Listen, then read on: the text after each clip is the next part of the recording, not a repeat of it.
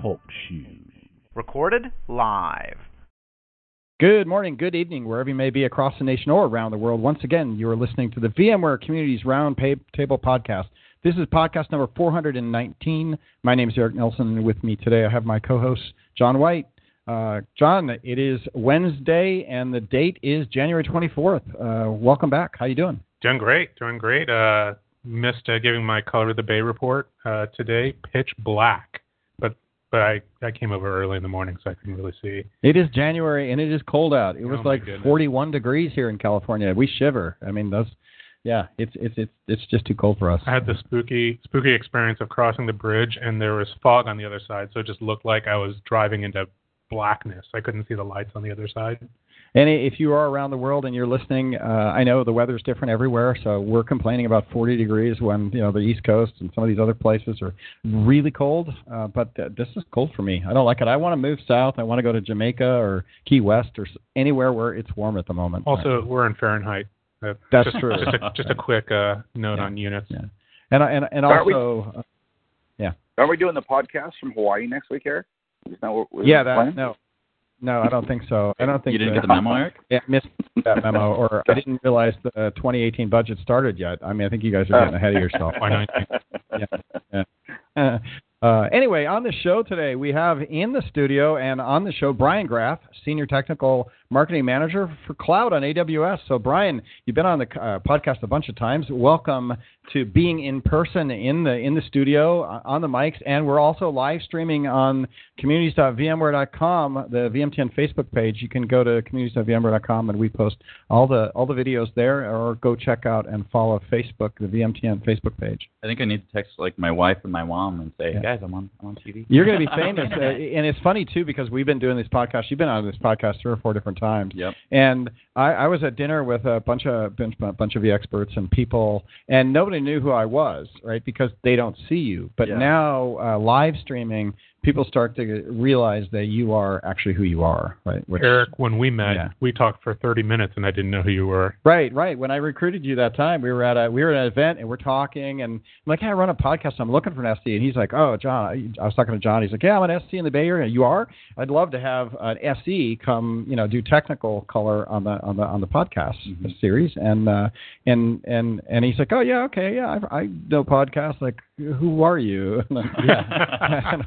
I just run this community podcast. And it's like, I listen to that all the time. It's always nice to have a face with the voice, right? Yeah. I don't know if it's nice or not, because I'm ugly. So it's some probably a faces bad are thing. Nice, right? Yeah, exactly. Okay. John on my right here, though, he's a good-looking dude. So I'm slick, freshly shaved head. Fantastic. Yeah, that's all I got going for me. Yeah. That's better than me. News, I don't know if we have any news. Do you got some news, John? Yeah, absolutely. There is a pretty cool release of a preview of AWS Greengrass on vSphere. That was announced a little bit earlier, but it actually became generally available. It's still the preview. I think it's a 0.5 release, 0.5. So it's not a production capable. But if you are interested in trying AWS Greengrass on vSphere or Workstation or Fusion, head over to the VMware website and you can download it as an appliance. Pretty cool if you want to try Lambda on your local hardware, for example. What is Greengrass?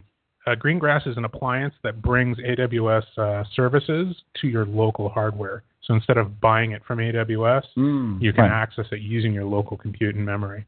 And then just run their services right from there. Exactly. So if you've written everything for AWS services and you want to bring it on-prem, it's one method. It doesn't have everything, but the big one is Lambda, which is their serverless architecture. So they really are. I think they're mostly pushing that for IoT. Sure. But it's really interesting some of the technologies we're seeing come out, like Greengrass, like what we'll talk about today on the show. And then other things like functions as a service that VMware's working on, and there's a lot of cool things that are coming up in the industry right now. Absolutely. Yeah, it's moving and it's exciting. So before we get into that, the show, we'll just do a shout out to Corey Romero. Corey, I know you're on the call and you're busy processing vExpert votes for 2018, right? Yes, we are. Yep. just wrapped up the application process, and we're going into voting mode. Nice. Well, watch out for those Russian hackers. I hear that they're very active in the expert system. So be careful. Oh wait, is that something I could fire? Jeez. Yeah. I know you can get a lot of social traffic by going to India and just putting $200 down, and your numbers will look awesome. So not that I would do that, because epic values here in the eye is for integrity, so we do not do that kind of stuff. But could be done. Could be done. Anyway, moving on. So, Brian, welcome to the show.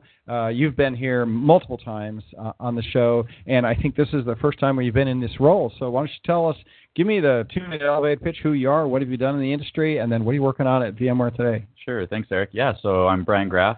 I've been on this podcast probably 5 or 6 different times over the years, and I've been at VMware now for 4.5 years. So I started out doing Power CLI automation and tech marketing. I was fortunate enough to co-author a Power CLI reference book with a few other amazing people in the industry, and that was really fun. And then I pivoted from technical marketing to product management here at VMware, and I was a product manager for the resource scheduling features of vCenter, so DRS, HA, and all their sub-features, VApps. And we came out with some really cool things like predictive DRS, proactive HA, orchestrated restart. Had a good time. Felt like we were successful in our release for vSphere 6.5. And then I knew that this role was opening up on my old team. And as much as I enjoyed making things happen and really coming out with some of the cool features, or fixing some of the older features that had some, that weren't up to what I thought was my standard and things, I really was interested and intrigued by the idea of VMware Cloud on AWS, and I really enjoyed presenting to people. I enjoy, going out and working with our customers, and so I just kind of, let people know that I was interested in that. Went through the process, and when this role opened up, I came back over to tech marketing, and I've been in this role now for almost 13 months. Well, that's longer than I thought. I mean, the product we just announced that less than maybe 13 months ago. We're right on that, so you must have. Right as we got that going. Yeah, so, it was really cool is the structure that we had here in VMware. The rest of my team, or a good chunk of the team that I was working on in product management, were the product managers for VMware Cloud on AWS. So I was included in all these meetings, but I was still kind of working on the on-prem side of things. And I was like, man, these meetings are cool. We're doing some really cool stuff. And I kind of want to be a part of that. And so, before this was announced, we'd been working on this for quite a while with Amazon. And so, being able to be a part of that and seeing what was coming out and seeing just how visionary that was, what a transformation it's going to do to the industry, it was something that I wanted to jump onto. So even when I switched over, we hadn't come out and actually said that this is initially available yet. That was still, about 8.5 months down the road from when I joined. So I got to work a lot with the developers. I got to do a lot of, I guess you could call it beta testing, right. Working with the team to find fixes or make workflows easier, and then work on the collateral for release. Great. So I have a whole bunch of questions because I've been living the dream of, listening to all AWS chatter and that kind of stuff and my own questions. But before we get into my random set of questions that I have around that, which probably a lot of other community members have, maybe we should start with you. And so what do you want to communicate around the AWS services? I know we have these M releases that are coming out. In this typical cadence of products, it's easy for us in the old days to go, okay, new version of XYZ is coming out. We'll have somebody in, talk about the new versions, the new features, but now we're doing these M releases that are coming. What do you want to talk about with regard to outbound and messaging out to the community from the generic product set before we get into all my questions on things that are going on? Sure. I think there's so many things, right? I've been to some customers, some partner sites. I could talk for hours on this. I mean, there's just so much going on and so many benefits here. Now, I think some of the big things for those people that are vSphere admins, right? So the people most likely that are on this call, I think one of the biggest pain point removals that you see with VMware Cloud on AWS is the fact that it's sold and packaged as a service. So all of a sudden, these late Friday nights and Saturday nights that they spend, upgrading their environments, doing the firmware updates, the patching, all that is done by VMware now. So when you move into this VMware Cloud on AWS, this hybrid cloud, you no longer have to worry about keeping up with the infrastructure, right? And we go through and we do these patches, we do the maintenance, and we update much more frequently than what you see with the on-prem releases, which tend to be anywhere between 12 and 18 months in general, if you look over the last few years. So I'd say that, that's one of the big bonuses or the big wins for vSphere admins is they no longer have to worry about that side of things. All right, so we'll stop you there. Okay. So you covered one of my pet peeve questions. Not as really peeve, but just a misunderstanding, which is if I'm at AWS, and I do have an AWS instance, I run VMs there, right? My own shadow IT org, of course, right? Why wouldn't I do that? I'm in marketing. That's what we do. But really, IT is aware, but we because now we partner with them. But the real question is, why would I choose this versus just going up, spinning my own EC2 environment and use Elastic capability and do that? I've always questioned, like, I'm already doing that. What's the value of coming over here and buying this from VMware? Right. Yeah. So I mean that's a great question. So that your answer was because I don't have to sit and upgrade ESX and vSphere whenever I need to do that, because as a service you're just giving me that environment and keeping it up to date. Right. Okay. Yeah. So I mean that's a great question, Eric. One of the things that you'll see is people are moving to cloud for a number of reasons, right? Some of those are top-down initiatives from the CIO or someone in the company. Others are because they see that it makes financial sense for them, or they want to get out of the hardware business. I mean, the list goes on and on, right? So you see people that are already moving to the cloud. Now, when you get an instance in Amazon, right? You spin up an AMI and you get a certain amount of resources and you use them or you don't, right? You get that amount. Well, with VMware, you have certain other features like thin provisioning, right? I can throw in a lot more storage in here or it doesn't have to report as much as I'm actually using. You have other things here like DRS. You have other things like our scheduler. You have over-provisioning. I mean, there's a number of different features within the VMware stack that Amazon doesn't have right now. And whether or not they plan to make those in the future is a different story. As far as pain points go, I can vMotion across different hosts. I can have orchestrated restarts if I need to. But I think even bigger than that, one of the things that you see is, you may be different than a lot of other VMware admins, right? We have 500,000 customers around the world. How many of these people have been VMware admins for 4+ years or 8+ years, and they're used to this? Now, I'm not saying that you shouldn't go out and learn new technologies, because I think everyone should.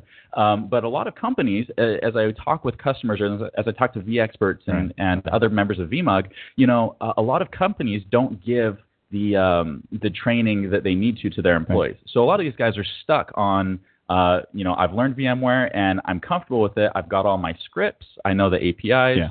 And I don't have the capacity or the finances to learn anything else now. And I think the truth is, if this had existed before I went out and spun up some stuff in Amazon, I would probably do the same thing, right? Because I do know vSphere. I'm comfortable with it. I've got a lot of knowledge. I have the expert community can help me if I get stuck, right? Where right now, when I'm up in Amazon running stuff, I'm starting from scratch again, right? And it is more work for me to do that. And so, I will transition to this as we move along. But I think the product offering right now also is kind of enterprise, right? There's a big entry level price because we're selling, data centers that are pre-configured, ready to run. So maybe you can transition back to that because I stopped you.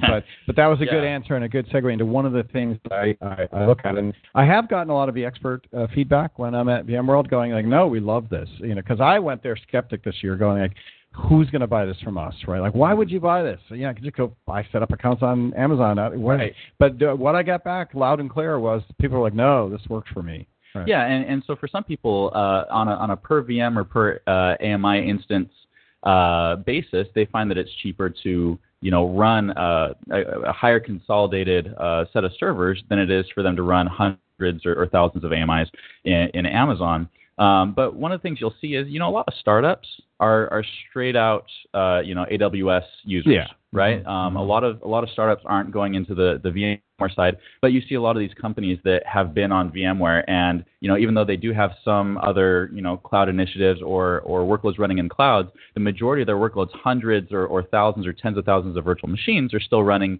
as vSphere on-prem, and it gets to be really hard to either refactor those or to build new, right? Some of these applications are legacy. Some of them aren't legacy but are still, more difficult to set up, and it's just working. Now, being able to go and leverage vSphere in AWS or vSphere in my home lab or in my data center, if I can move those workloads around without ever changing the format that they're in, right? If a VM's still a VM on-prem as it is in VMware Cloud on AWS, I can move that around anytime that I want to. I can move that back out of the cloud into my on-prem data center. I can move it up to another colo location, or I can move it up to VMware Cloud on AWS. So you have a lot more flexibility as well. Now, what you were saying about the the pricing and this is more enterprise, you're going to see that a lot of customers, small businesses, aren't going to want to spend the money that it takes for a 4-node cluster here from the get-go. We have a few things going on that hopefully I'll be able to talk about here in the upcoming months, a few other initiatives. But that will help in that area. But so it can cost obviously more than what an SMB is willing to spend. Right. But at the same time, when I'm talking to enterprise the experts, that are VMworld, they're like this. That's well within our price range. They're not individual vExpert kind of home labbers who are going like, wait, this is going to cost me hundreds of thousands of dollars to put this. But if you talk about building a data center, I'm sure John will attest that this is not what big money is. Absolutely. So the dream is, right, I'm doing, if I've already made the platform decision to be on vSphere, that I can buy this service as, from the cloud. So if I have something that's high volume and, I need more bandwidth than I can afford to have on-prem, then I can move it up to AWS and maybe save some money there.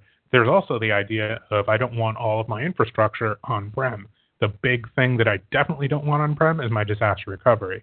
So now that we have disaster recovery as a service, that's a really big deal, and I think very attractive. And also, you talked about the upgrades. Well, what if I do need to upgrade my infrastructure? Again, the dream is, what if I could rent, for $36 an hour, a mirror of my vSphere cluster, move all my workloads up to VMware, the cloud on AWS, do all my physical upgrades on-prem, and then move everything back when everything's exactly the way that I want it. Mm-hmm. And, I don't know if we're there yet, but that's the dream, right? Well, and I think you see, so there's a number of use cases. We went and we validated this with tons and tons of customers before we decided to go this route. And 3 use cases kept coming up all the time, right? And the main use cases we saw were backup, right? DR, BCDR, right? Dev test. We saw consolidation migration. So what you see is, I worked in EMC consulting before coming here, and one of the big things that we worked on was essentially consolidating data centers for companies that acquired another company. They also acquired their IT infrastructure, and they wanted to get out of some of those data centers, right? And so that would turn into sometimes a 3, 4, 5-year project because, let's face it, most people's data centers, they don't always know everything that's going on in there, what's connected to where the applications are. And so, it's a very costly, very time-consuming business to try and consolidate those. Now, if you were able to connect those data centers up to a VMware Cloud on AWS instance and live vMotion or Replicator or however you wanted to do this, your workloads up to the cloud and close out of those data centers quickly and then decide, are these workloads going to stay here in the cloud? Or, maybe they're only there for 3 months. Maybe they end up putting them into another data center. Maybe they're up there for a year. Maybe they just decide that this is the way to go. I don't have to worry about doing my upgrades myself. Everything's already running here. And now I also have access. We were talking about Greengrass there at the beginning for a minute. One of the benefits of this, right, is that these virtual machines are sitting in the same data centers in the same areas as the AWS services. So all of a sudden, because of some additional work that we've done with Amazon, we have a high bandwidth, low latency connectivity between our VMware stack and AWS services. And what that means is I can run part of my application. Let's say I have a multi-tier application, okay? I can run part of that application on the VMware side, and I can leverage Amazon services, maybe Amazon RDS for the database, where I don't have to worry about doing the snapshots or upgrades of the database management, right? All that goes across a private connection that's high, it's a high bandwidth connection with very low latency, and all of a sudden I leverage, the best of multiple technologies here. Yeah, and that makes sense because if you really look at where AWS excels. One, they have hardware and all that. That's good cloud. But it's the interfaces they're starting to build, right? And the services they're building on top of that as I help run the VMware code community, right? It's pretty clear that Amazon has a giant lead in this space of having services and APIs available that you're building modern cloud apps with. And Amazon doesn't really excel at infrastructure control, right? They excel at the interfaces above that. So having access to those is a big deal. Yeah, so, and going back to kind of part of my role here, right, is I've been working on a multi-part series, blog posts and videos that are going up. Currently, my blog is brianjgraf.com, and we can, I guess, put that in show notes or tweet it out or whatever. Yeah. But you'll see, I'm going through some of these of, I've got VMware VMs connecting to an RDS database. I have VMware VMs that are leveraging one of Amazon's load balancers, right? So instead of having to deploy a load balancer in my VMware stack, which is, sometimes a pain to do, or running a physical load balancer, whatever you're doing there, I can leverage one load balancer from the Amazon side, an ALB essentially, and be able to route the traffic internally through my Amazon account to my VMware stack. And it'll route the traffic internally, privately between those virtual machines and Amazon. I mean, this is huge. I all of a sudden don't have to worry about managing this myself. Buying a load balancer, setting up and controlling it. You've just got it as an Amazon service, and you're mixing where you're load balancing things. Yeah. Great services. And if you look at that, even a lot of the startup ecosystem in the developer space, right? And when you start talking about IT ops and DevOps, there's just a lot of services out there that people want to take advantage of when they're making modern microservice-based applications. Right? Yep. Yeah. So pretty neat. AWS, how are they treating us? This is one of my other questions that I don't understand, so we'll go here for a minute, which is, can I run vSphere on AWS without any of this today? I get mixed messages on, can I just go buy Amazon services and put vSphere on stuff and run NSX and have a network? I think you could, but I get mixed messages on that. And then obviously you've articulated the differences. How is AWS treating us as a partner? I would assume they're just happy because they're just selling CPU cycles somewhere. No, it's okay. So to start with your first question, the short answer is you can install ESXi on bare metal. The funny thing is when Amazon at reInvent announced their Nitros, which are essentially bare metal hosts that customers can take, that was done in cooperation with us, from what I understand, to work on this, right? And we knew that this would come out, right? It's not like they're going to make it just for us. But there was so much more that went into this. So the amount of time and the amount of months and effort that's taken to make the software-defined data center that we can spin up the way we do, I don't think most customers are going to be able to figure out how to do all this. I mean, we've got the biggest brain trust at VMware and the biggest brain trust at Amazon working on this together, and it's taken us over a year to, it's taken us many months to get to the point where we're at. So sure, people could spin up an ESXi box, but they're not going to be able to do all the networking. We have some additional work that we've done with their engineering team to make this possible. Yeah, okay. So before you get to the second half of the question, I get what you're saying, which is we have this in even our community space. We run Jive platforms, and we've hosted it ourselves since 2005, right, where we run it, and we have cluster nodes, and we're just also familiar with this, that it's such a struggle to try to grab up the next rung and climb up the ladder and go we don't really need to host Jive anymore, or we don't need to, we can do an off-prem version of this. We can do a SaaS service of this.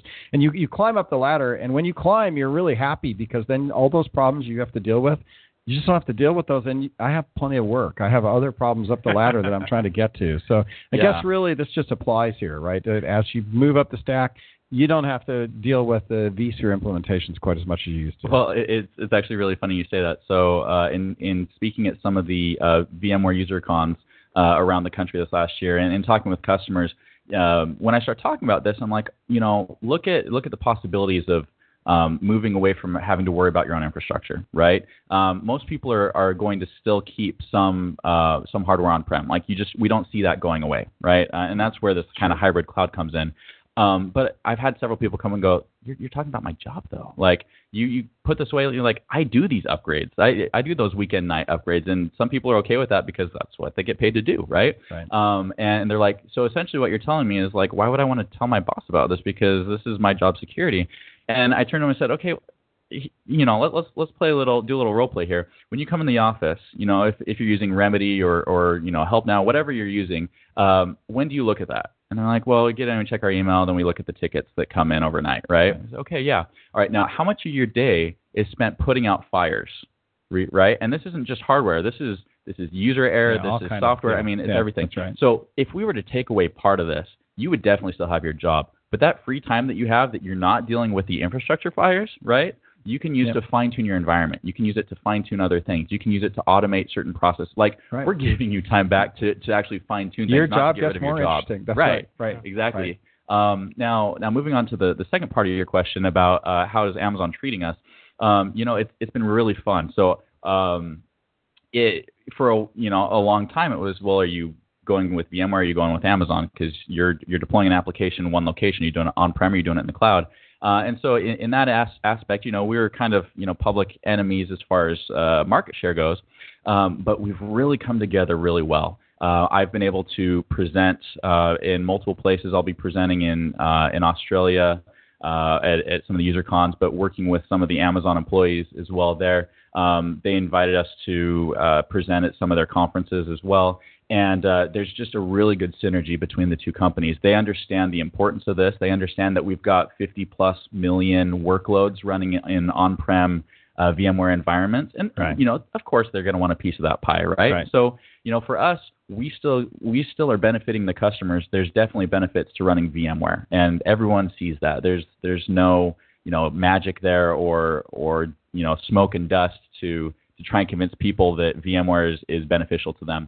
And for Amazon, instead of selling little AMI instances of, a 1 vCPU or 2 vCPU Amazon instance, they're selling at minimum 4 hosts, and they're big hosts. So, they're happy. Yeah, so I'm thinking about it, who's the loser in this, right? Because in the reality, you still have to run the software. You still have to write the software. You still have to have machines. Still has to still hardware. You still CPU cycles that are running this stuff. It was already virtualized and P2V, optimization already happened. So I was on the airplane the other day, and I was talking to a guy next to me, just chatting, right? I go, "Oh, what do you do?" He goes, "Oh, I wire data centers," right?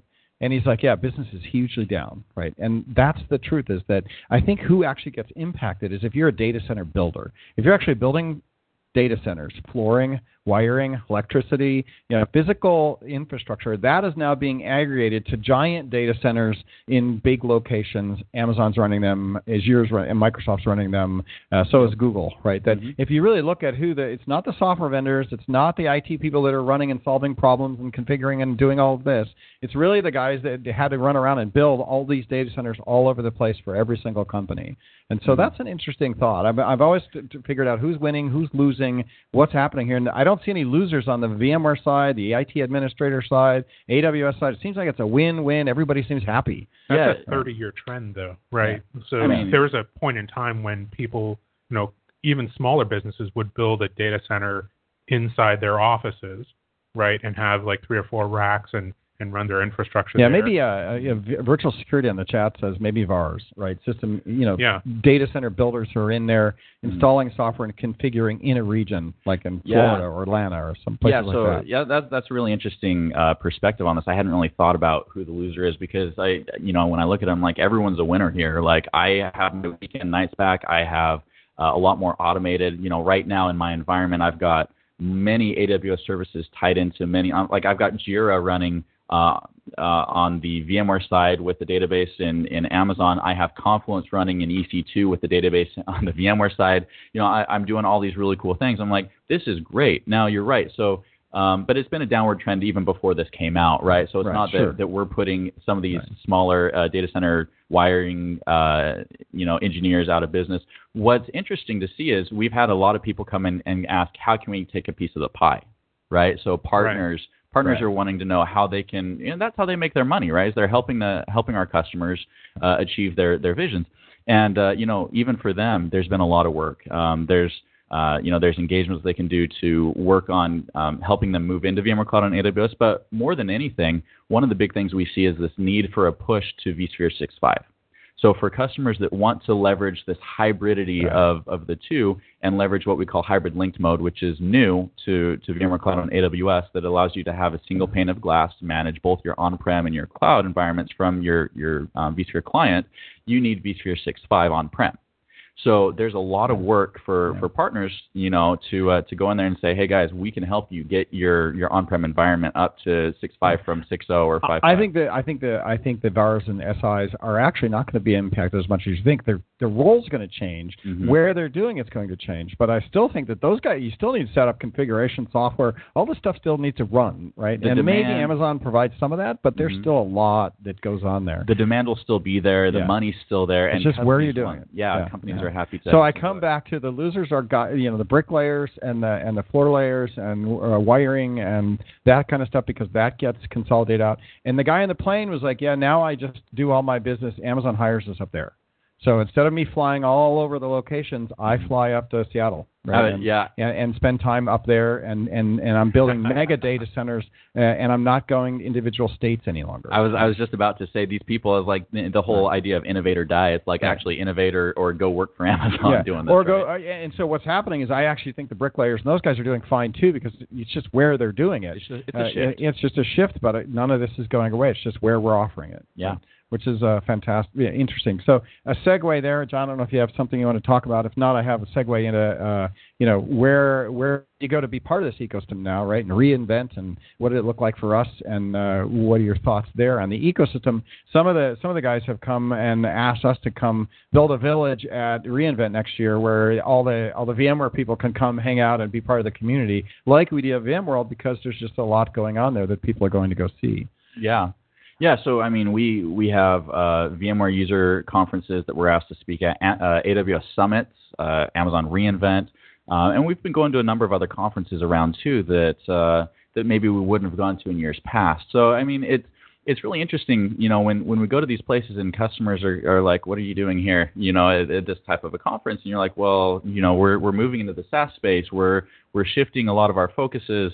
And, we are a market leader in these things, and we've seen how people are consuming IT and how they're running their workloads, and we're shifting, to stay ahead of the curve, as well as helping our customers bridge a lot of these gaps and achieve these visions. So I think you'll probably see us at a lot of other conferences, going forward as well, and that's really cool.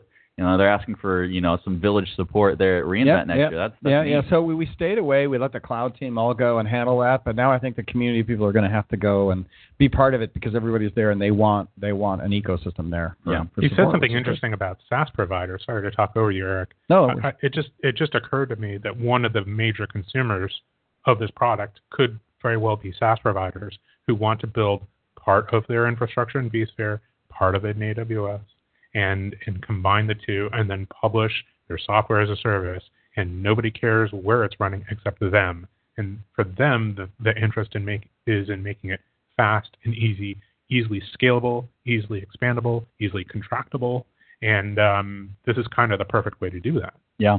Well, so, what's really interesting is, like I said in my intro, I worked with Power CLI I've been working with it for a number of years, but that was one of my roles here at the company. Well, Power CLI is an automation tool that builds on top of Microsoft PowerShell. Well, Amazon has AWS PowerShell tools as well. So all of a sudden, now that I have my VMware infrastructure running in Amazon, I have AWS services as well. I can, from a single command line, run scripts, which is actually one of the things I did at reInvent in one of my sessions live. Is I said, okay, look at this script here. It's actually going to go. It's going to deploy 3 virtual machines on the VMware side. It's going to deploy databases and EC2 instances on the AWS side. It's going to create the security groups, which is essentially firewall rules for these to talk to each other, and it's all from one script that's the same language from the same CLI. Right? And so all of a sudden now I'm actually automating and deploying things in my infrastructure from one command line. And it's really cool that I can do that, Yeah. It's interesting. We surveyed the code members, because we've had 100% growth in code. We're predicting another 100% growth for 2018. So we did a big survey where we had our customer advocacy teams come in and survey members and all that. And what we're seeing is this shift from IT admins who, rack stack software config, all that, to moving into, scripting and auto deployment, those guys moving into engineering, right? So we're seeing a shift up the curve from manually configuration and running to pure automation, right? And everybody at VMworld, all the IT practitioners are looking at how do I get into pure automation, and then how do I take that pure automation step into APIs and the REST APIs, into engineering and building even that control of the infrastructure right into the app, right? And then I'm really supporting the engineering teams doing those services. So we see the whole IT world starting to shift over the X number of years into that full automation. Right? Yeah, and in going around to other customers around the world and stuff and working with them, it's really interesting to see where they're at from like an IT maturity perspective. Right. Some of these are, they've got great budgets, they've got great guys working for them, they've automated literally everything. I won't say the customer, but I was able to go to one that was really cool, and we were working on this vision of the self-healing data center, right? So how can we literally have the data center run itself? If problems come up, it runs through this motion and this cycle of, okay, I'm going to try these scripts, I'm going to try doing this, I'm going to create a remedy ticket automatically, I'll add in my notes, all this stuff, and if it doesn't fix it, it tries step 2. If that doesn't work, then it sends it to some dude, right? And that dude picks up from where the automation had essentially tried these other things first. Not everybody's at that point, and you're going to see that too with moving to cloud, right? Not everyone's ready to jump tomorrow into a full-on public cloud world, or even into hybrid. You're going to see different levels of maturity between different customers, but you are definitely seeing that trend of more and more customers are, how can I automate this? How can I enhance this? How can I increase my performance, all without me having to do this at the computer?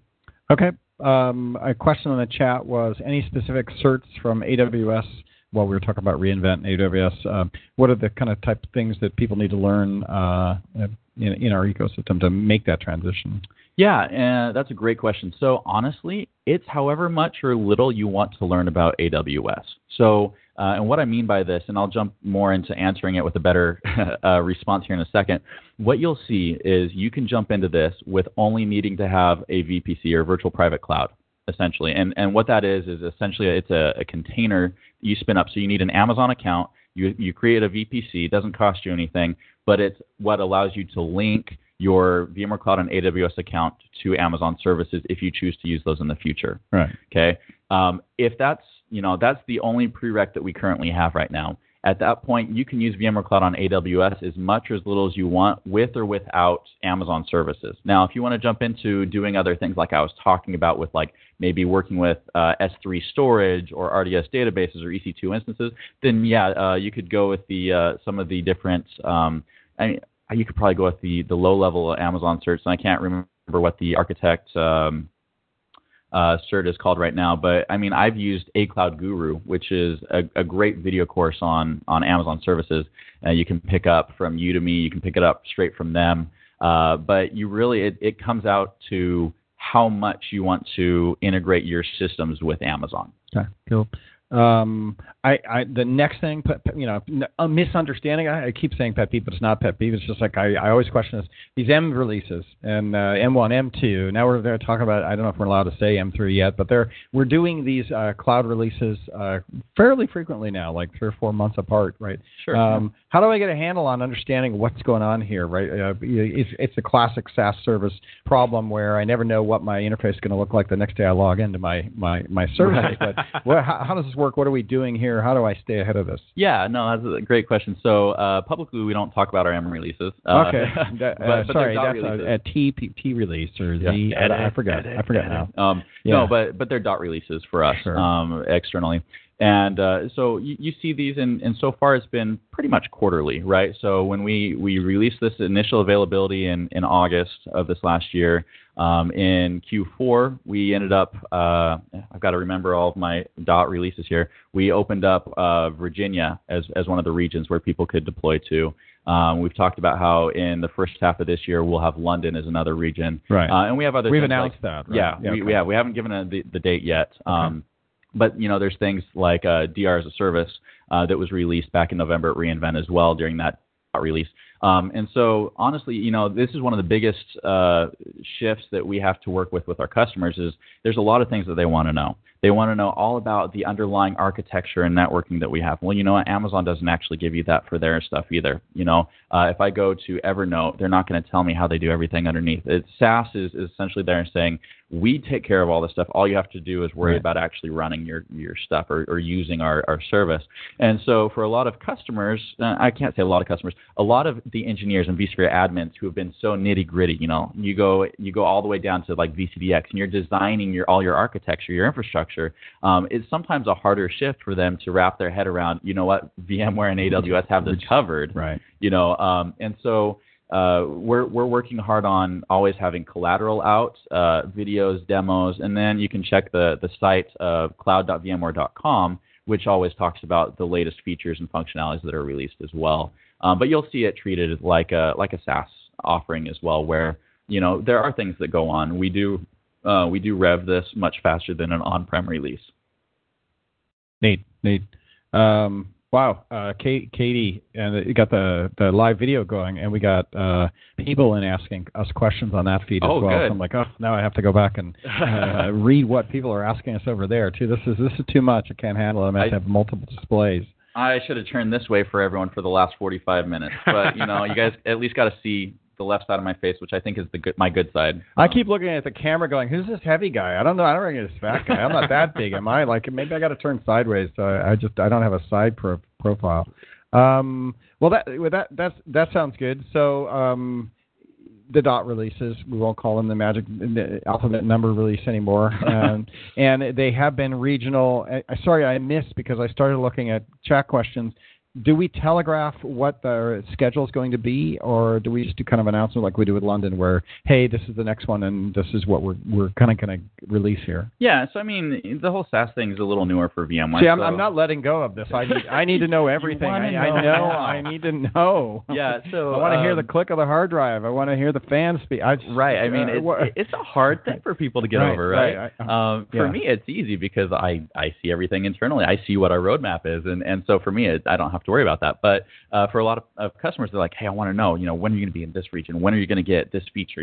And there's so many things, and we're working to better portray or present our roadmaps like you see some SaaS companies do. They're like, hey, these types of things are on a roadmap, or feature requests, like what are you needing, or what is the one thing that's holding you back from jumping into VMware Cloud on AWS, right? So we are working on that type of a thing. You'll see us probably be more and more flexible with what we say about futures. Like we announced certain things at reInvent that would be coming here in the next dot release, such as,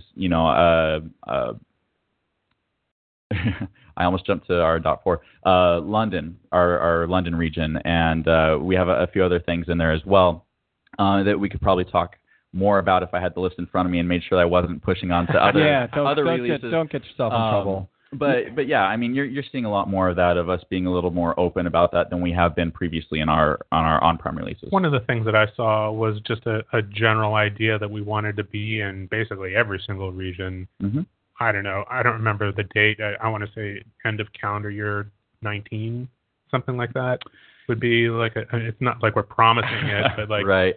But that's like the general idea, right? Yeah, John, we're like, so the idea here is that we go where the demand is. Sure. Right? And obviously one of the benefits of us teaming up with Amazon is that they've got regions all over the world. And so what you saw first is that we came out in US West 2, which is Oregon. We came out in Virginia. We've announced London, and we've announced it will be somewhere in Asia Pacific by the end of the year. Mm-hmm. And depending on how things go, the timelines, then, things can change around a little bit. But what you'll tend to see, and this is what I imagine by what we're doing internally as well, is as we go and we hit all these main geos, right? The idea here is we cover the globe, because a lot of companies, they have data centers all over the world, mm-hmm. right? Mm-hmm. So we want to cover geos, and then from that, we're going to be able to split in deeper into the different regions of those geos. Right. So, if all of a sudden we see that, there's a ton of interest and a ton of demand for the California US West 1, right? Who's to say that we don't go and have that bump up on our priority list as far as one of the regions that we open up, rather than, say maybe that one was we had one dude ask for that, Right. right? So then we'd prioritize other regions above that. So then the logical question to ask then is, how do we measure that demand? Yeah, so we have a lot of open avenues. Obviously, if people want to voice their demands or their interest on Twitter, or we have a lot of our larger customers that have TAMs and SEs, and we've been getting a lot of feedback from them through our TAMs and SEs. We have a lot of different ways that we're receiving feedback on there. Amazon gets feedback as well, and we work with them. We have a lot of regular meetings with our Amazon counterparts, and we work together to find which places and what our priorities are for this offering. Got it.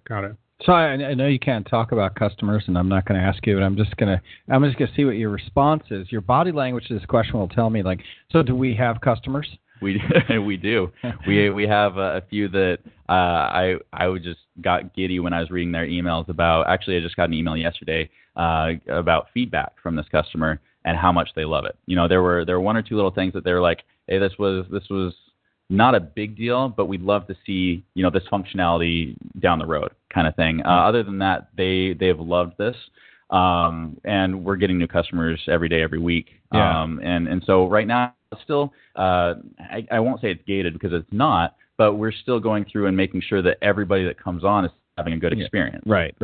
So it's, like hand-holding. Yep, that's good. I know I've seen, an internal list, and I was actually impressed by some of the names I saw there. I was like, wow, these guys are, these are not like Yo-Yo, table maker or Yo-Yo insurance company that I've never heard of. These are like big brand names that are out there and are obviously making the shift with us. Well, right. and it's fun. I won't go into any real not picking on specifics little small insurance brokers or anything like that either. Right. Doctors' offices are important to society. Seeing a customer, on board and then seeing them fill up those 4 hosts very quickly, that's always a good feeling. See, the work that we're doing is being consumed and that these customers are liking it. And that's one of the things I want to touch on really quick. I know we're at the top of the hour. We started late, so if awesome. you have free, I can be here till 1:30, so just go until you're comfortable. Yeah, we'll cut off in 10 minutes just so that our podcast goes an hour or something. Yeah, like that. no, that's whatever great. you have for us. So one of the great things about this is, a lot of people have asked, and I'm surprised that you didn't ask, being a little bit of a critic here, is this just VMware? I'm climbing the ladder. It's good. Hopefully I'm converting you here. A little bit at a time. Everybody gets to me. But, we get the question of, are you just throwing vSphere in the cloud and calling it a SaaS offering? Right. Yep. And that's a valid question from people. Right. What are we doing to actually benefit from the cloud? And so that's one of the things I wanted to touch on real quick is, we've got a few things that we're working on called Elastic DRS. So, DRS right now allows us to load balance workloads and resources across multiple hosts in a cluster. Well, okay, so one of the issues that customers run into and why this is so valuable to them is the average amount of time it takes for a customer to get budget, purchase hardware, have it delivered, have it racked and stacked, have it configured so that they can use it is about 89 days. Right. Okay. Right. So these people have to do capacity planning, 3 to 6 months out, and cross their fingers that they don't go over that. Right. Right. With this, you start out with a 4-node cluster, and the hosts are a very good size. But the great thing is, if you need more, you click a button in the UI, and it'll provision you a whole other host, configure it, and throw it into your cluster within about 5 to 10 minutes is about the time it takes. So you go from 89 days of provisioning down to roughly 5 to 10 minutes for a host. Now, each of these SDDCs can go up to 320 hosts across 10 clusters. So you all of a sudden go from I have to worry to about minutes. Okay. So that's great. That's great. You guys get that? I don't know. We're getting a loop. Somebody on the call. I need to mute everybody. Mute all. There we go. See? Okay. Yeah. There we go. I thought it was just me. Somebody had a microphone on. And we're getting a I'd love for them to come talk with me sometime. I think they're excited to talk. So anyways, we have this ability to very quickly decision. Yeah, it was virtual security. Oh man! Yeah, come on, virtual security. You're looping on us. I'm gonna leave you muted for a little bit until you figure that out. Okay. Is going from 89 days down to about 10 minutes for any number of hosts that you want to add in there. But the other thing here is, Elastic DRS will allow you to say, I've got certain parameters. Let's say if I have a threshold of I don't want my host to go above 80% utilization for memory, and if they do, just grab another host from Amazon's cloud and bring it in. Like, you no longer have to have additional hosts sitting in your cluster not being utilized and paying for that, paying for the heating and cooling, or the cooling of it, the electricity, the contracts.